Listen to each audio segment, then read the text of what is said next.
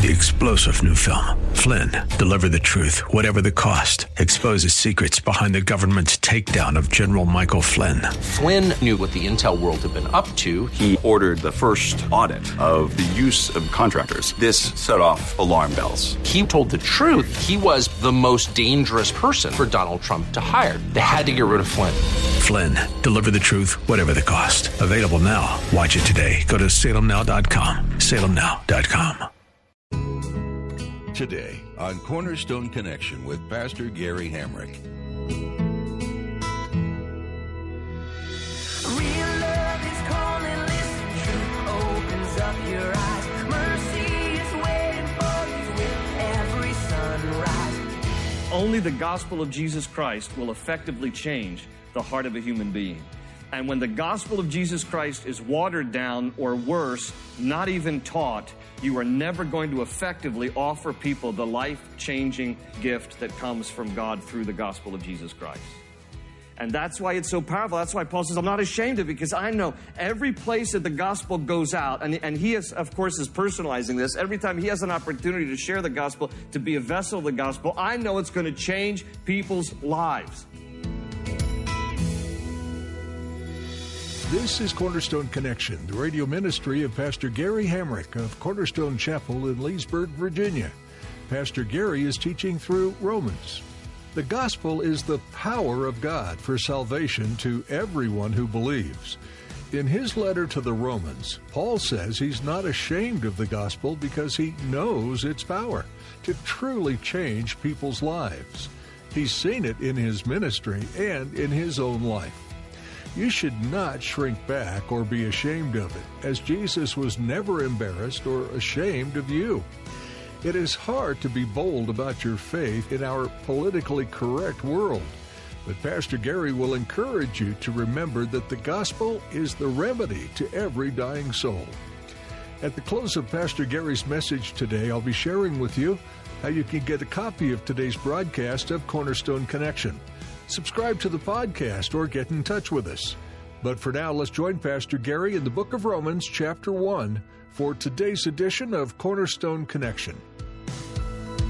Hope is an open ocean, jump in and you'll find the cornerstones, your connection, run towards your new life. Jesus is the true line of demarcation here about what is true and what is right, that he is, in fact, as according to his human nature, a descendant of David, according to his divinity, he was raised from the dead with the power of God, and he is Jesus Christ our Lord. And he says in verse 5, through him and for his name's sake, we received grace and apostleship to call people from among all the Gentiles to the obedience that comes from faith, and you also are among those who are called to belong to Jesus Christ. Verse 7, to all in Rome who are loved by God and called to be saints.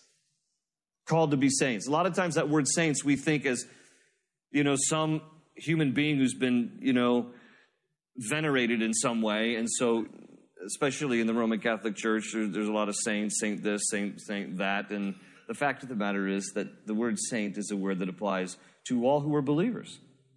It's okay. The person sitting next to you is a saint. I know you don't believe it, but the person sitting next to you is a saint if they know Christ as their personal Lord and Savior. The Greek word is hagios. It just means one who is consecrated, one who is set apart now unto the Lord. So we're all saints in the truest sense of the word. You don't have to die to become one. You already are one in a biblical sense because you belong to Christ. So to all in Rome who are loved by God and called to be saints, grace and peace to you from God our Father and from the Lord Jesus Christ.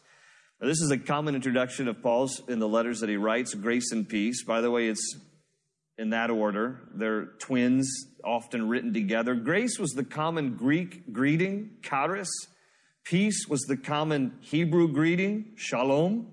And so together it greets both Gentiles and Jews. Grace and peace. 10 times Paul begins various epistles with that phrase, grace and peace to you. Peter uses that phrase twice in his epistles. John uses it once also in the book of Revelation. Grace and peace. Verse 8, he says, first I thank my God through Jesus Christ for all of you, because your faith is being reported all over the world. Now stop and imagine that. How far does your reputation for being a follower of Christ go?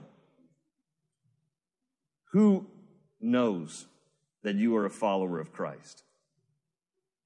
In a day when there was no information technology like we have today, their faith in Jesus was being reported all over the known world.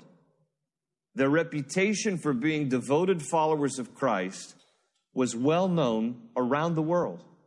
When I read that in my studies, it just challenged me. I just thought, here's this church that has a reputation around the world, and I took it personally. I'm not taking it corporately, like, is our church, is Cornerstone known around the world? That's not what challenged me. What challenged me is on a personal level. Is, when people meet you and they know you, when people meet me and know me, does my reputation for Christ precede me? Is it known about you? Is it known about me that you are a follower of Christ? Whether or not people like it or not, is it just a reputation that you have? The reputation of the church at Rome was that around the world, people knew about their devotion and their faith in Jesus. In verse 9, he says, God, whom I serve with my whole heart in preaching the gospel of his Son, is my witness, how constantly I remember you in my prayers at all times. And I pray that now at last, by God's will, the way may be opened for me to come to you. And notice again his example of a prayer life. He says here in a couple of ways. He said, in my prayers at all times. He says, and I pray. And so, he's a praying man. Oh, that we should be challenged to be more praying people. He's a praying man here. He says he prays for the church all the time. And one of his prayers is that God would open a way for him to be able to come to the church there in Rome. He has a desire to be with them and to minister with them and to share with them, but he's going to leave that up to the Lord. But he's a man who prays. It's another point that I'm challenged by, just between verses 8 through 10. It's like, well, who knows that you're a Christian? How much do you pray? All right? If nobody else is convicted, the Bible study is just for me. Verse 11. He says, I long to see you so that I may impart to you some spiritual gift to make you strong. That is, that you and I may be mutually encouraged by each other's faith. I do not want you to be unaware, brothers, that I planned many times to come to you, but have been prevented from doing so until now, in order that I might have a harvest among you, just as I have had among the other Gentiles. Of course, he's speaking about a spiritual harvest. He looks forward to the opportunity of seeing great fruitfulness in their fellowship. And so, he just wants to be a part of that. He says, I long to come to invest in you, to plant the seeds, and for God to give the increase and to see a harvest as a result of the ministry of the church there. He says in verse 14, I'm obligated both to Greeks and non-Greeks, both to the wise and the foolish. That is why I'm so eager to preach the gospel also to you who are at Rome. And then verse 16, he says here, this often quoted verse, I am not ashamed of the gospel, because it is the power of God for the salvation of everyone who believes, first for the Jew, then for the Gentile. For in the gospel a righteousness from God is revealed, a righteousness that is by faith from first to last, just as it is written, the righteous will live by faith.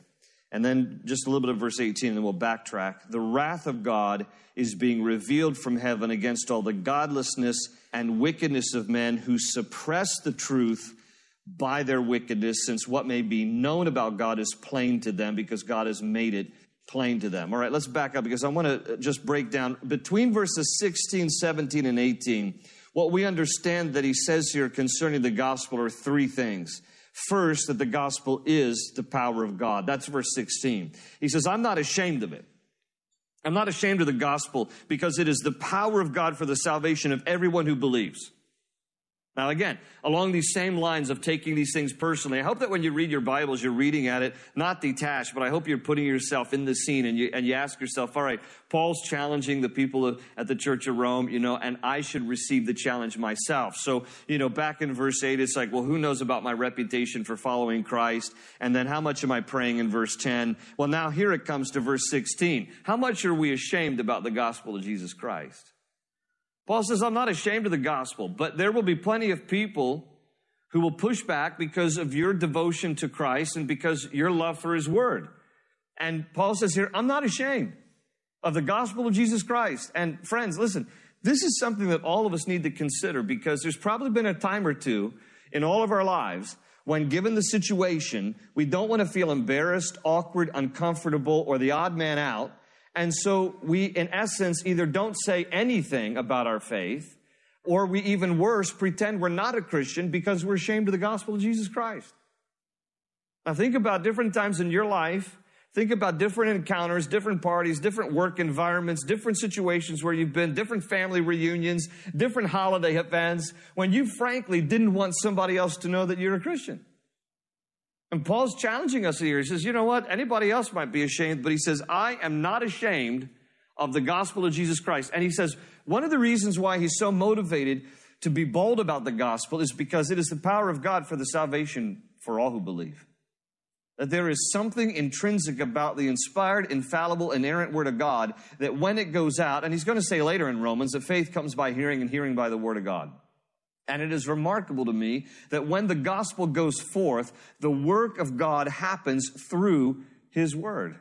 And Paul says here, it is the gospel of Jesus Christ that changes people's lives. Look, I know that there are a lot of churches that are into a lot of different philosophies of ministry, and God bless all the churches that have the same goal in mind of trying to reach people for Christ, and people at different churches employ different methods to reach people for Christ. But I got to tell you something, you can do all the fancy things that you want to do in a church, but if it is at the expense of the gospel, it will never change a human heart.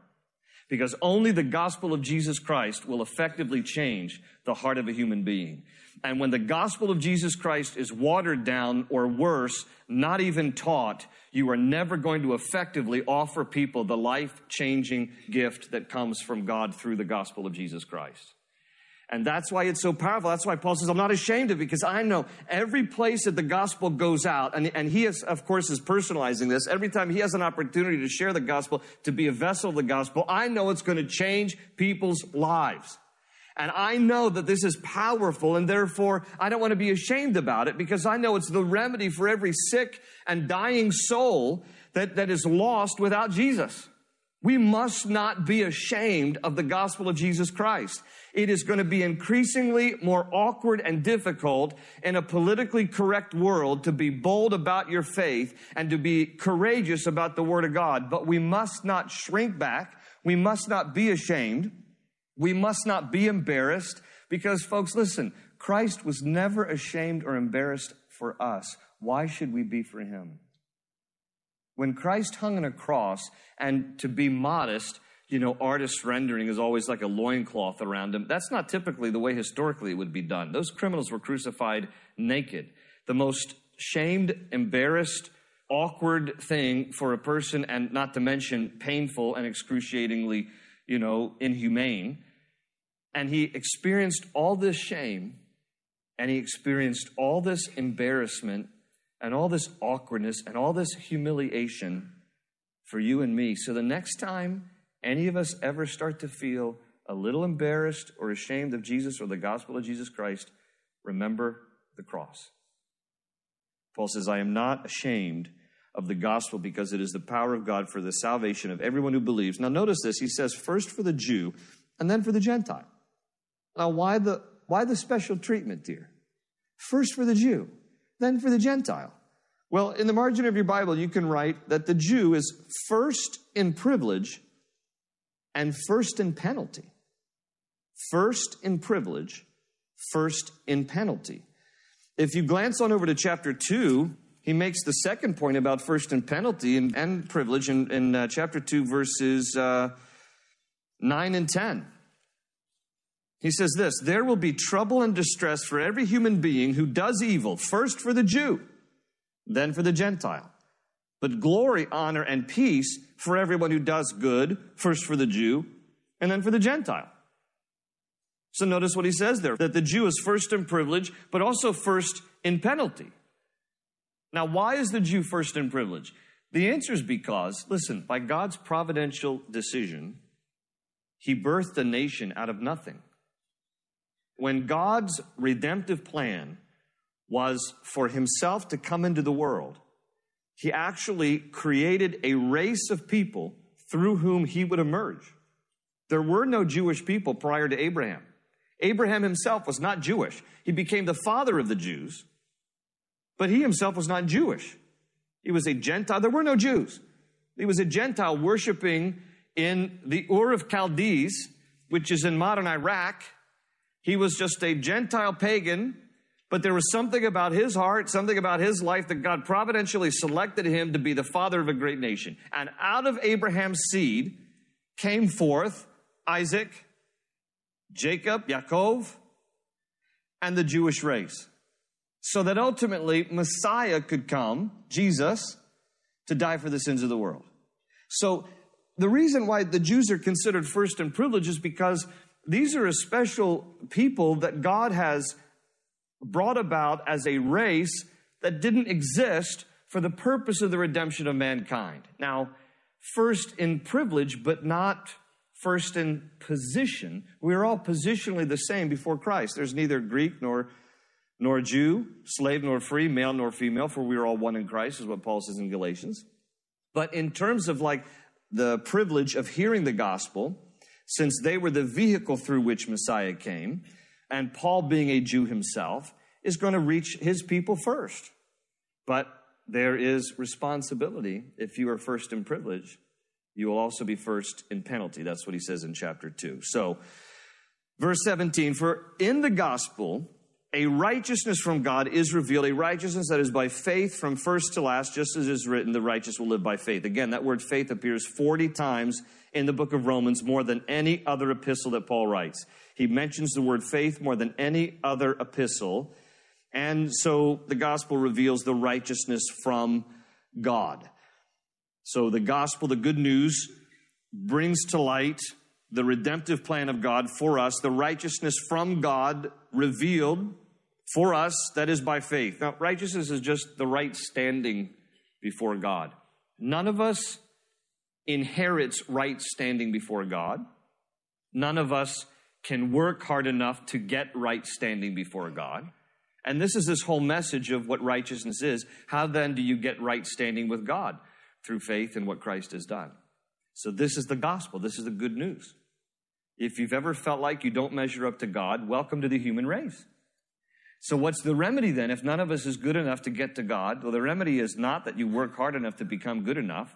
The remedy is you surrender your life to the Lordship of Jesus Christ. You put your faith and trust in what Christ has done on the cross. That's why Jesus said it is finished, because he finished that redemptive plan for us that we couldn't do for ourselves. So the gospel reveals this righteousness that is from God. And then, now, there's like good news, bad news in the book of Romans that you're going to find. It's like the good news, bad news. It's kind of like the guy who died and went to heaven. And now this is not theologically correct. It's just a joke, friends. All right, go with me. And so his buddy back on earth got a visitation from his friend who had gone to heaven and said, I have good news and bad news. He said, what? He said, good news is there's baseball in heaven. And his friend was like this huge baseball fan. He's like, you're kidding me. He says, no, 24/7, baseball constantly. Everybody's playing baseball in heaven. It's incredible. You're going to love it when you get up here. And his friend says, well, what's the bad news? He said, well, you're pitching on Thursday. So anyway, Romans is like good news, bad news. And so, here's all this good news. Like there's a righteousness from God and the power of the gospel, and there's good news here. And, it's the right standing with him and the gospel. And I'm not ashamed of the gospel and all this stuff. And then he goes, but let me tell you about the wrath of God that's going to be revealed against all the ungodliness and wickedness of the world. It's like, oh, great. Okay, well, here comes the other part of it. Because the gospel suppressed reveals the wrath of God. And this is the part of God's justice here that Paul wants us to understand, wants the church at Rome to understand as well. And so again, verse 18, notice here, he says, the wrath of God is being revealed from heaven against all the godlessness, King James says ungodliness, and wickedness, King James says unrighteousness, of men who suppress the truth by their wickedness. Since what may be known about God is plain to them. This is interesting. We're going to talk about it. Because God has made it plain to them. For since the creation of the world, God's invisible qualities, his eternal power and divine nature have been clearly seen, being understood from what has been made, so that men are without excuse. So he's going to make the argument, and again, this is why Stanford University Law School 100 years ago followed the way that he expresses himself, because he's going to make a brilliant case here about why God is justified in revealing his wrath against people. It's not an expression of God being an unjust God. Quite to the contrary, it's an expression of God being quite a just God, because people are without excuse. Well, how are people without excuse? He's going to explain it here. Now, I'm going to break down for you here. You're going to notice over the rest of chapter 1 and next week we get into chapter 2 that God gives a testimony of himself. And Paul's going to make 3 arguments here about how God gives a testimony of himself, and therefore, because he does, he is just in executing judgment against those who have suppressed the truth and denied the reality of who God is. It's not like they didn't know. And this is going to in part answer that question. Some of you are like, maybe not some of you particularly, but I guarantee some of your friends who have pushed back on the gospel message and the whole thing about Jesus being the only way, and then they come up with this one. You ever heard this one? Well, what about the guy on the island that's never heard about Jesus? What's the answer for that guy? What about the guy on the island? You know why they often ask about the guy on the island? Because they just are trying to divert the truth that they are accountable to. So if they can just kind of point to the guy on the island, God's going to take care of the guy on the island, because we're going to see the guy on the island right here in chapter 1 in just a minute. But the way that he reveals himself here are 3 particular ways. He's going to reveal himself in chapter 1 to the heathen through creation. All right, we're going to read that in a minute. And then in chapter 2, he reveals himself to the hypocrite through conscience. And then also into chapter 2, the latter part, he reveals himself to the Hebrew through commandments. So we're going to deal with basically the first category is the unrighteous. Second category is the self-righteous. The third category is the righteous. He's going to deal first with those who just don't know. They're the heathen. They're the person who doesn't know about Christ. How can they understand who God is? And then he's going to move on to the hypocrite, the person who understands, but they don't live it out. And then thirdly, he's going to talk about the Hebrew, the Jewish people who have the commandments of God revealed through the finger of God. So we're going to look at just the first one tonight, having to deal with chapter 1 here, and talk about how God reveals himself through creation. Now again, it says here, verses 18, 19, and 20, that God is revealing his wrath from heaven because of the ungodliness and the unrighteousness of men who suppress. Notice this is intentional. They suppress the truth by their wickedness. And God says here, because what may be known about him is plain to them. If you have a King James Bible, it says, is manifest in them. This is very fascinating, because what God says is, he says, listen, men are without excuse. They have actually suppressed my revelation of who I am by their wickedness. They have decided to engage in evil, wicked behavior and to deny my reality and my existence. He says it has been made plain to them, NIV says. King James says it is manifest in them. Now, how is the revelation of God manifest in people who don't even know God? Answer, Genesis 1:1. Every single human being is created in the image and likeness of our Creator. We are all created, therefore, with what we would call a God consciousness. There is a God awareness in the heart of every single human being, because every human being, even before you come to know Christ in a personal way, all of us are fashioned in the image and likeness of God. Open ocean, jump in and you'll find the cornerstone's your connection. Run towards your new life. Romans teaches that living for Jesus isn't just something you say with your mouth. It's an entire lifestyle change. Your heart and your mind are made new through the powerful grace and love of Jesus. You begin to want to do things as Jesus has, and that includes knowing what he says in the Word. It's important to make spending time in the Bible part of your life. You'll learn more about the Savior you follow and his plans for your life and for the world as a whole. We're so glad you tuned in today for Pastor Gary Hamrick's message on Cornerstone Connection. If you'd like to listen again to this study in Romans, visit cornerstoneconnection.cc. While you're there, you'll be able to learn more about this ministry and the church behind it all. Are you in the Leesburg area? If so, we'd love to have you come join us for our weekly services at Cornerstone Chapel. We meet each week on Sundays at 8:30, 10, and 11:45 a.m., and Wednesdays at 7 p.m. Come meet Pastor Gary, spend some time in the Word, and join us as we lift our voices in praise to our King. Directions to Cornerstone Chapel can be found on our website, cornerstoneconnection.cc. With that, our time with you has come to an end for today. We hope you'll join us again for this continuing study of Romans, right here on Cornerstone Connection. They say you're a wandering soul, that you've got no place to go, but still you know, you're not alone. Real love is calling, listen, truth opens up your eyes. Mercy is waiting for you with every sunrise. Hope is an open ocean, jump in and you'll find the cornerstones, your connection, run towards your new life.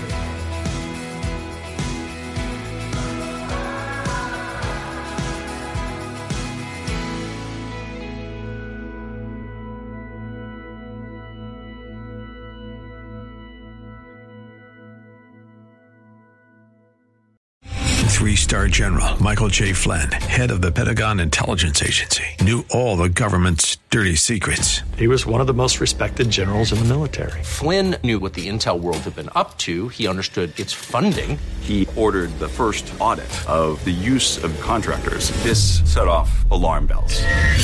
The explosive new documentary, Flynn, Deliver the Truth, Whatever the Cost, uncovers the facts behind this scandal. Flynn told the truth. He was the most dangerous person for Donald Trump to hire. I find out the worst enemy that I'm going to face in my life is right here in America. They took my assessment and they wanted me to change it. And I was like, I'm not changing it. They had to get rid of Flynn. With in-depth interviews, archival footage, and never-before-seen personal records of the man behind the headlines. I just felt like I was drowning. Flynn, Deliver the Truth, Whatever the Cost. Available now. Watch it today. Go to salemnow.com. salemnow.com.